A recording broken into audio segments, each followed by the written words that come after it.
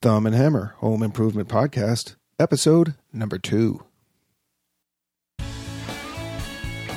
Home improvements, home renovations, home maintenance, home repairs, and all the other challenges of home ownership. Welcome to the Thumb and Hammer Home Improvement Podcast. Well, hello there. My name is Doug, and this is the second episode of the Thumb and Hammer Podcast, and it's coming to you from that house. You know, that one house that manages to bring down the property values of the other houses around it. There's at least one in every neighborhood. And on our road, as much as I hate to admit it, that house belongs to us. Oh, you live in that house. Yeah, we do. But you know what? It was already that way when we bought it in 2003. I just didn't realize it at the time. I mean, we had been to a lot of open houses, and this one was certainly not the worst we'd seen. In fact, we thought it was pretty decent. But compared to houses in this area, it turns out that it was that house. This is not something I'm proud of, but in the decade we've lived here, we have done nothing to improve the outward appearance. And I gotta tell you, my mother would not be impressed. As I mentioned in episode 1, my mother, may she rest in peace, was a perfectionist. She was a full-time housewife, spent her days cleaning the house and cooking dinner. That was her life. And our house, the house where I grew up, was immaculate. A place for everything and everything in its place, and not a speck of dust to be found anywhere. You knew that things were clean without ever having to do the white glove test. And believe me, she made sure things were kept that way. She had extremely high expectations when it came to that sort of thing. Mom took care of the inside of the house, and my dad took care of the outside. And I did a little from column A and a little from column B, helping my mother with the housework as well as helping look after the yards and the outside of the house. Everything had to be done according to my mom's instructions, as well as meet her high standards. Windows, eaves troughs, vinyl siding all had to be washed at least once a month. And hopefully we wouldn't get any rain for at least a week after they were cleaned, lest there be any water spots on the windows.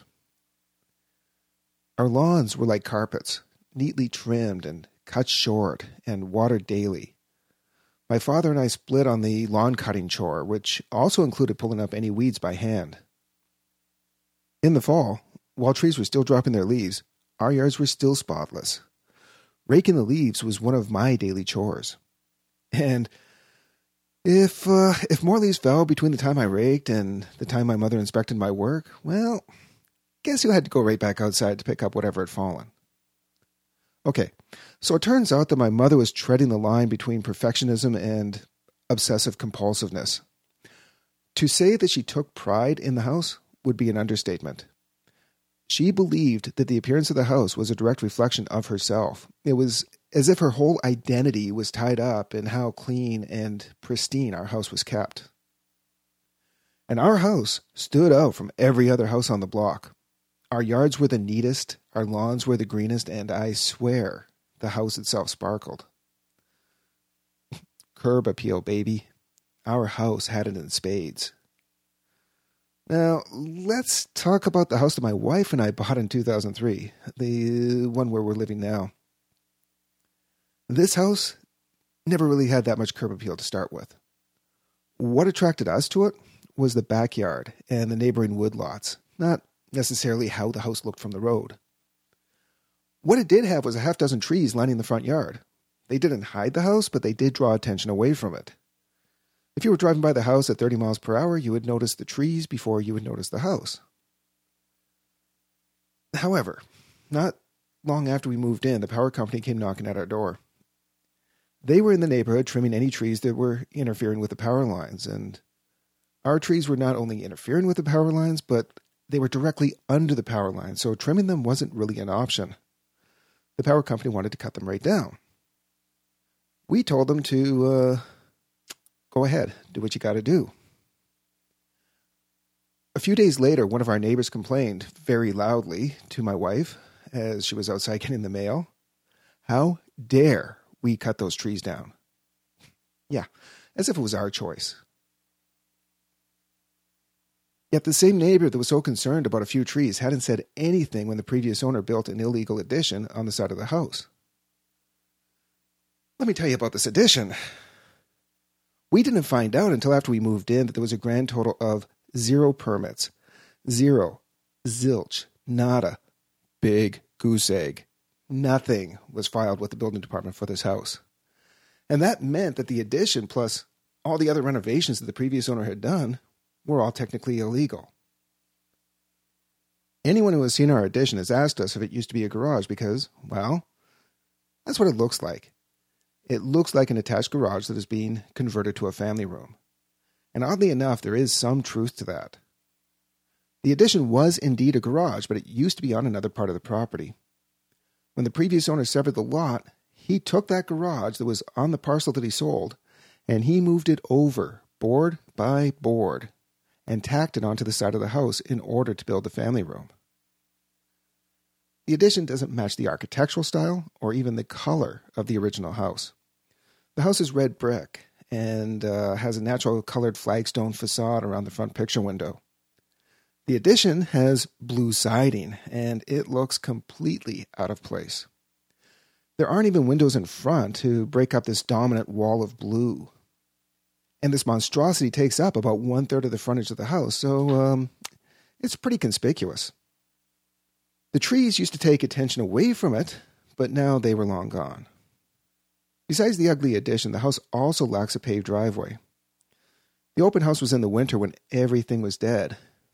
In the summer, however, we have come to find out that the driveway, it comes to life, with grass and weeds that spread amongst the gravel. Some Roundup would take care of that problem, but we live on a watershed, so I don't like using chemicals. Instead, I use a weed whacker to cut down the grass and weeds in the driveway, and that will add something like another hour or so to the chore of cutting the lawns. And we never completely get rid of the growth in the driveway. It's always there. We moved into the house in April, and I planned to have a garage built by that fall. And with the garage would come a driveway. A low-maintenance, weed-free, paved driveway. But that just wasn't meant to be. The money we had earmarked for that project quickly evaporated. So, where did our money go? Well, first, there was the roof. We knew when we bought the house that it needed a new roof, and we knew that we wanted to have a garage built, so we kept out some of the equity from the sale of our old house to pay for those 2 projects. I had a rough idea of what I expected a roof to cost, but it turns out that I wasn't even close.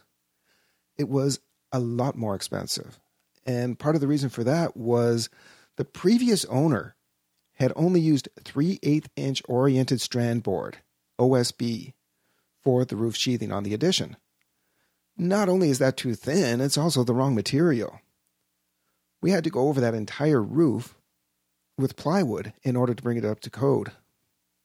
So the final cost of the new roof ended up being at least double what I originally expected it to be.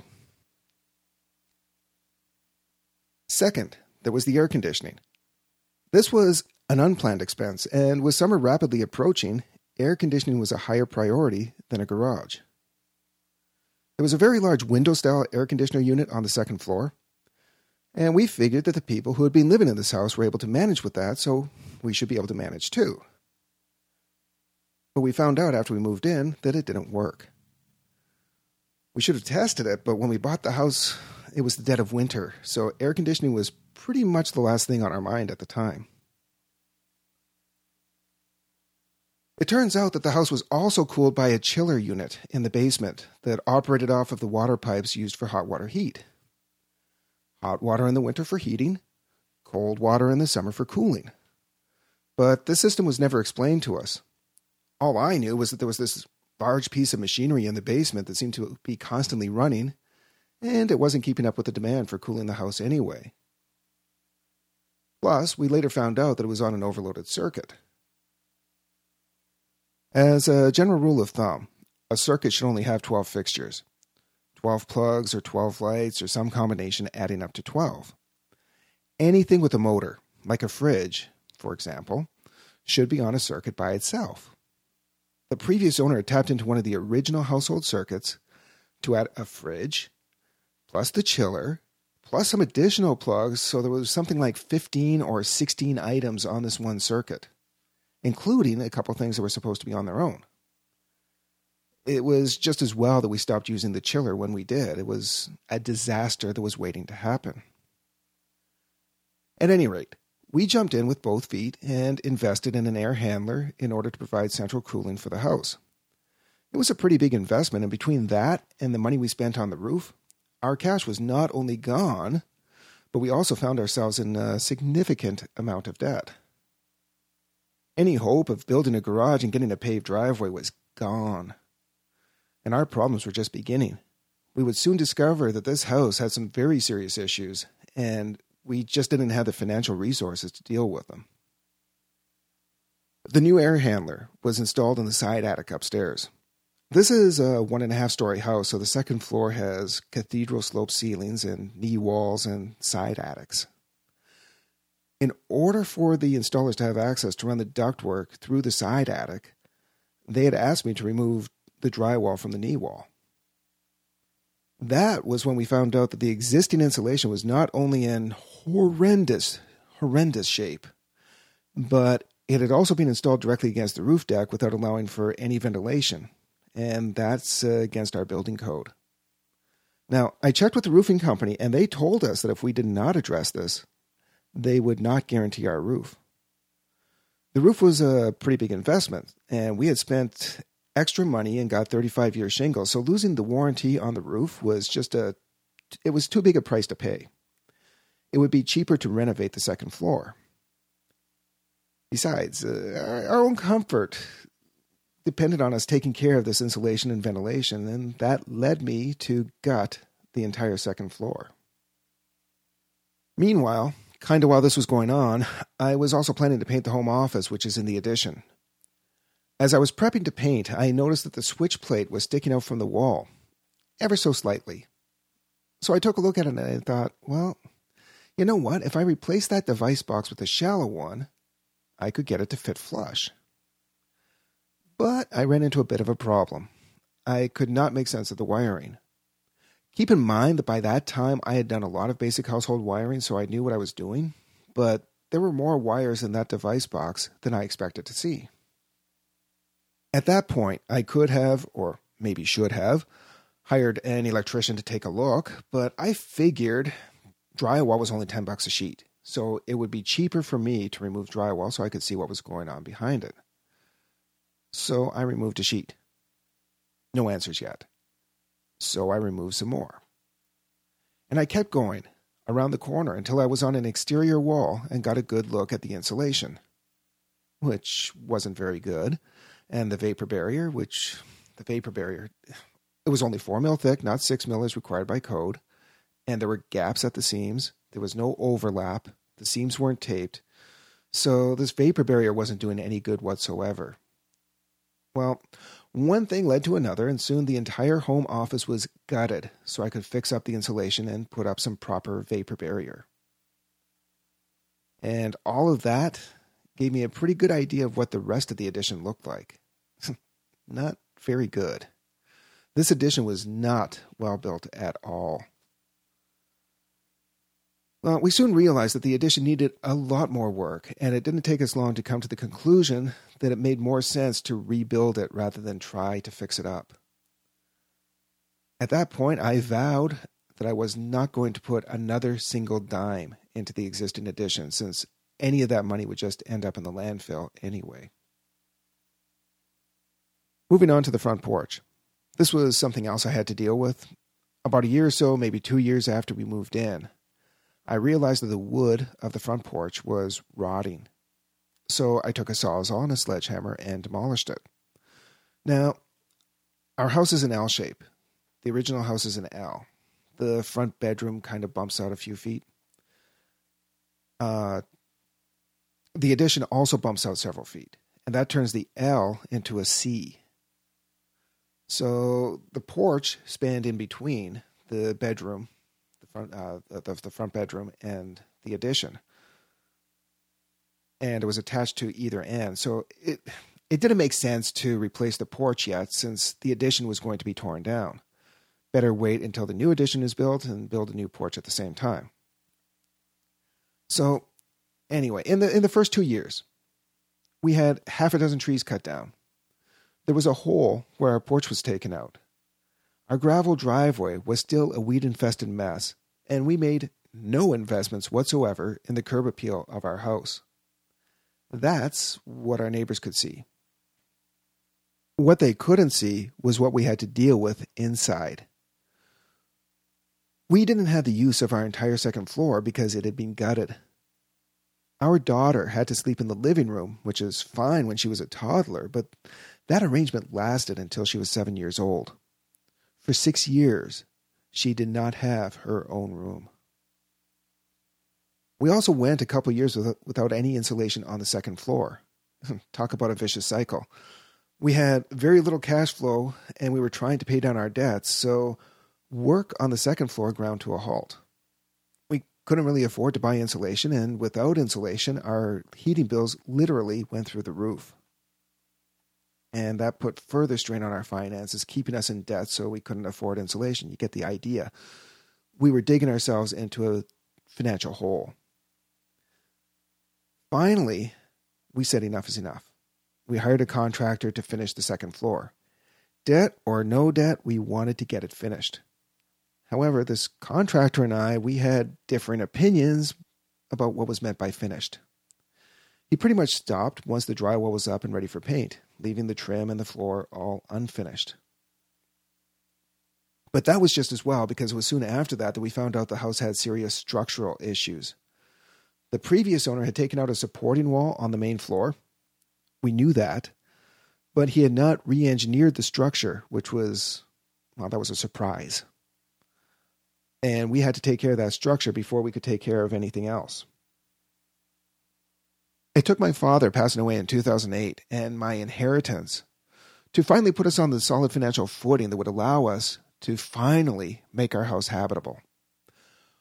We were now able to fix the structural problems as well as make some other improvements and finish the second floor so that our daughter could finally sleep in her own bedroom. But even then, all that investment was inside the house. The outside, the part the neighbors see, that was still being neglected, even more so. And at least one of our neighbors wasn't very happy about it. During the big renovation in 2009, the contractors were here 5 days a week. One guy had my permission to park his truck on the front lawn near the front door, so he had quick and easy access to his tools. While they were working, a small chunk of our front yard served as their workshop. They had their table saw and other cutting material set up outside, which helped us keep down the mess inside. Well, spring rolled around and the grass started growing. I didn't want to cut the grass while the contractors were here. First of all, the one truck was in my way, although I guess I could have cut around it. But what if they needed to get something from their trucks or take something to the trash dumpster? Wouldn't I be in their way? I was just thinking of the contractors. Or maybe I was thinking of my neighbors and I didn't want to add the noise of the lawnmower to the noise of the power tools. Or maybe I was thinking about safety and I didn't want to risk running over any construction debris in the front lawn. Or maybe I was just more interested in what the contractors were doing than I was in cutting the grass. Any excuse to put off cutting the grass. It's not exactly my favorite pastime. On the weekends, when the contractors were not here, I had no excuse, except maybe the weather. I know that our front lawn was pretty saturated for a while. In fact, the one contractor had to call for a tow truck when he got stuck, and that left a pretty big rut in our front lawn. The scar is still there. At any rate, I had not yet cut the grass, and it had been growing for a few weeks. And that was when I answered a knock at the door. It was the town's bylaw enforcement officer. And I don't think he was a cop, but he looked like a cop. I don't know. I can't remember exactly what he said. He either asked me when I was planning to cut the grass, or he asked me if I planned to cut the grass. I told him I just hadn't got to it yet. He looked at the grass, and then he looked at me all judgmental-like, and he told me that neighbors are complaining. Of course, he couldn't tell me which neighbors, and that kind of bothered me because surely the neighbors could see the work we were having done. Surely they understood. If not, I could have at least apologized to them and offered an explanation. Apparently not. You know, if you have a complaint, you can knock on my door and talk to me. You don't have to rat me out. I would have understood if the bylaw enforcement officer had been driving by and noticed that our front lawn was overgrown and issued a warning on his own. But the fact that one of our neighbors complained, well, that was a little more upsetting. I still don't know who it was. Everyone's a suspect. But again, I will point out, the previous owner builds an illegal 750 square foot addition and nobody says anything. Old Dougie doesn't cut his grass for a few weeks and the cops are at the door. Go figure. Bottom line though, this was my fault. I should have taken care of the yard and I take full responsibility for it. Ironically, I had planned on cutting the grass that day, but now it looked like the only reason I was cutting the grass was because I had my wrist slapped. The uncut grass certainly did not earn us any points with the neighbors who were, no doubt, already fed up with looking at our eyesore. It's just made matters worse. As I record this episode, it's 2015, 12 years after we bought this house. We are presently consulting with an architect and getting the ball rolling on completely tearing down and rebuilding the addition and building a garage. Finally. But it has taken us 12 years to get to this point. Look, here's the thing. What we paid for the house, plus the money we have already put into repairs and improvements, plus the money we are planning to invest in the new addition, all that money, that adds up to a lot more. And I mean a lot more than what this house will be worth once all is said and done. We're trapped.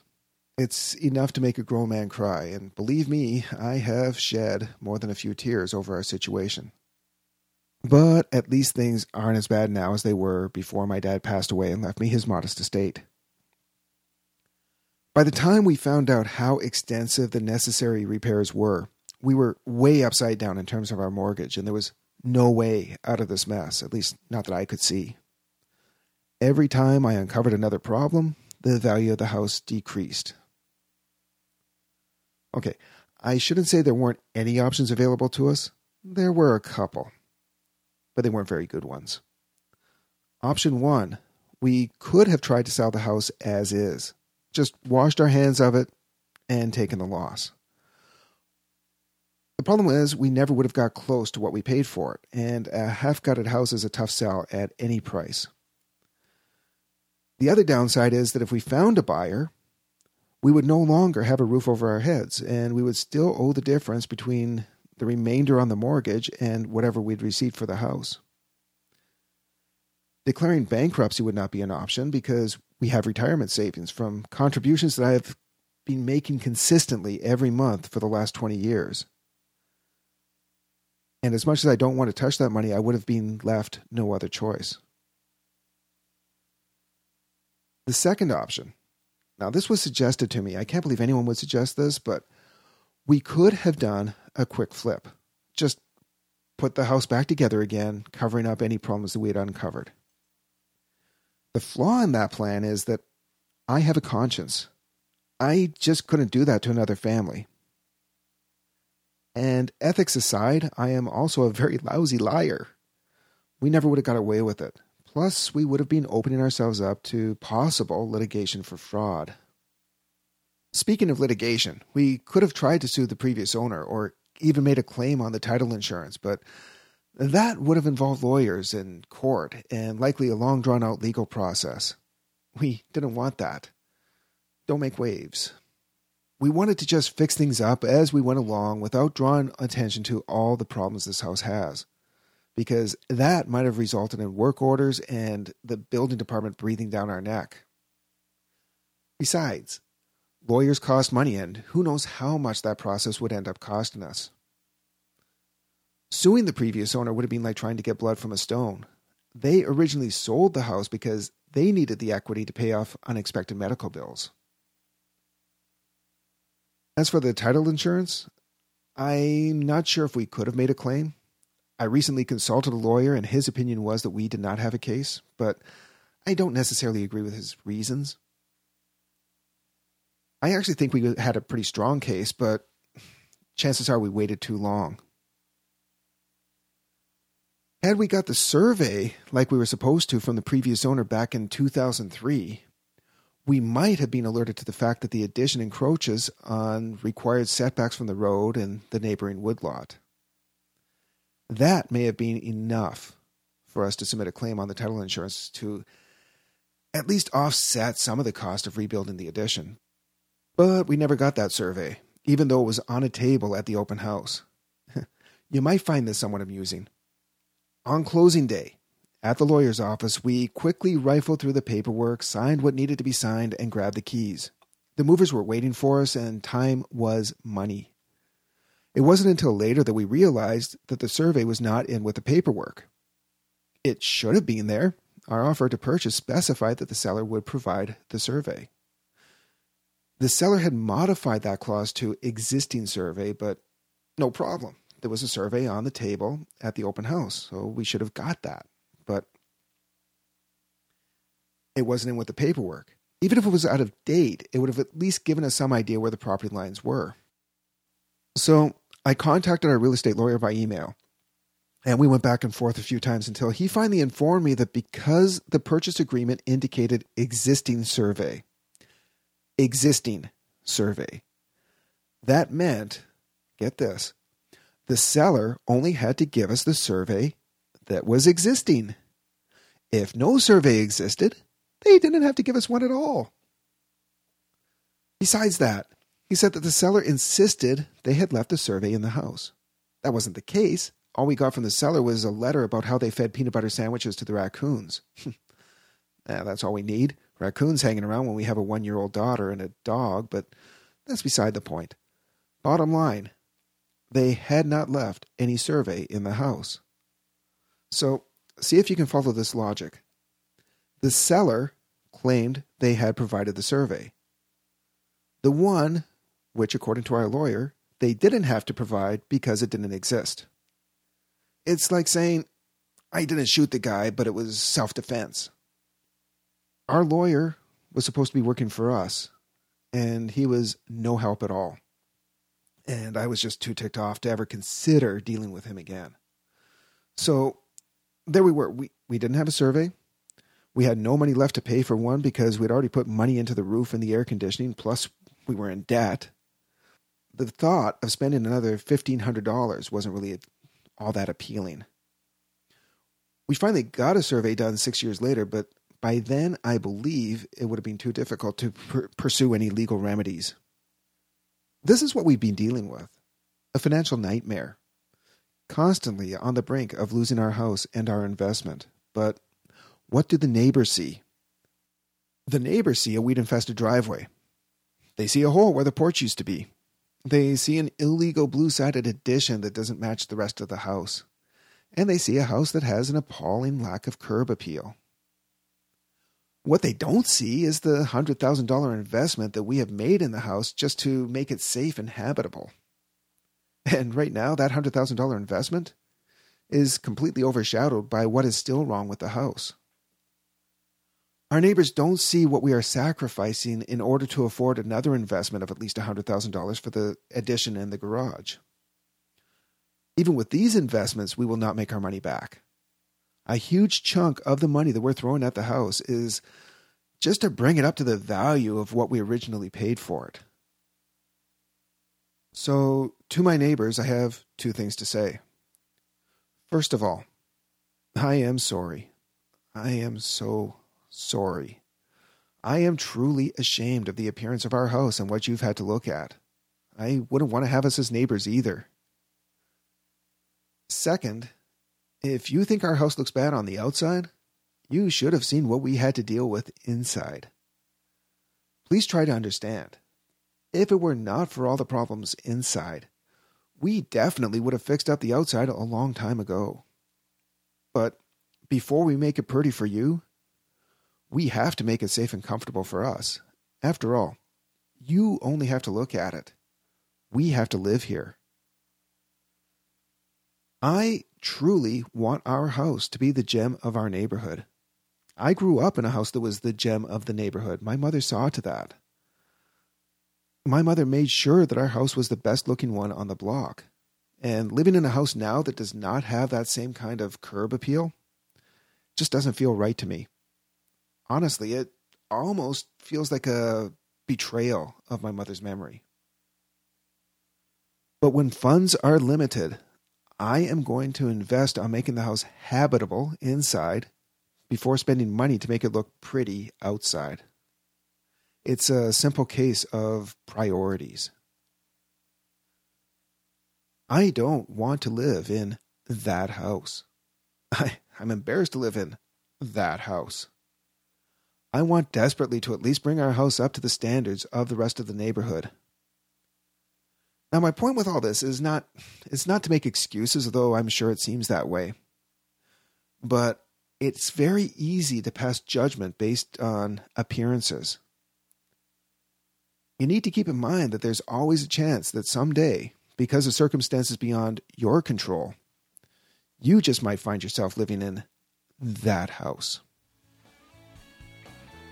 So, how does your house stack up with the other houses in your neighborhood? Leave your comments on the show notes page at thumbandhammer.com. This is episode number 2. While you're there, you can also sign up for the mailing list and be notified of new content on the website. And also, you can go to the contact page and drop me an email or leave a voicemail message. I'd love to hear from you. Any voice messages could be featured on a future podcast. Well, that's going to do it for this episode. I want to thank you very much for listening. And until next time, take care and be safe. Cheers.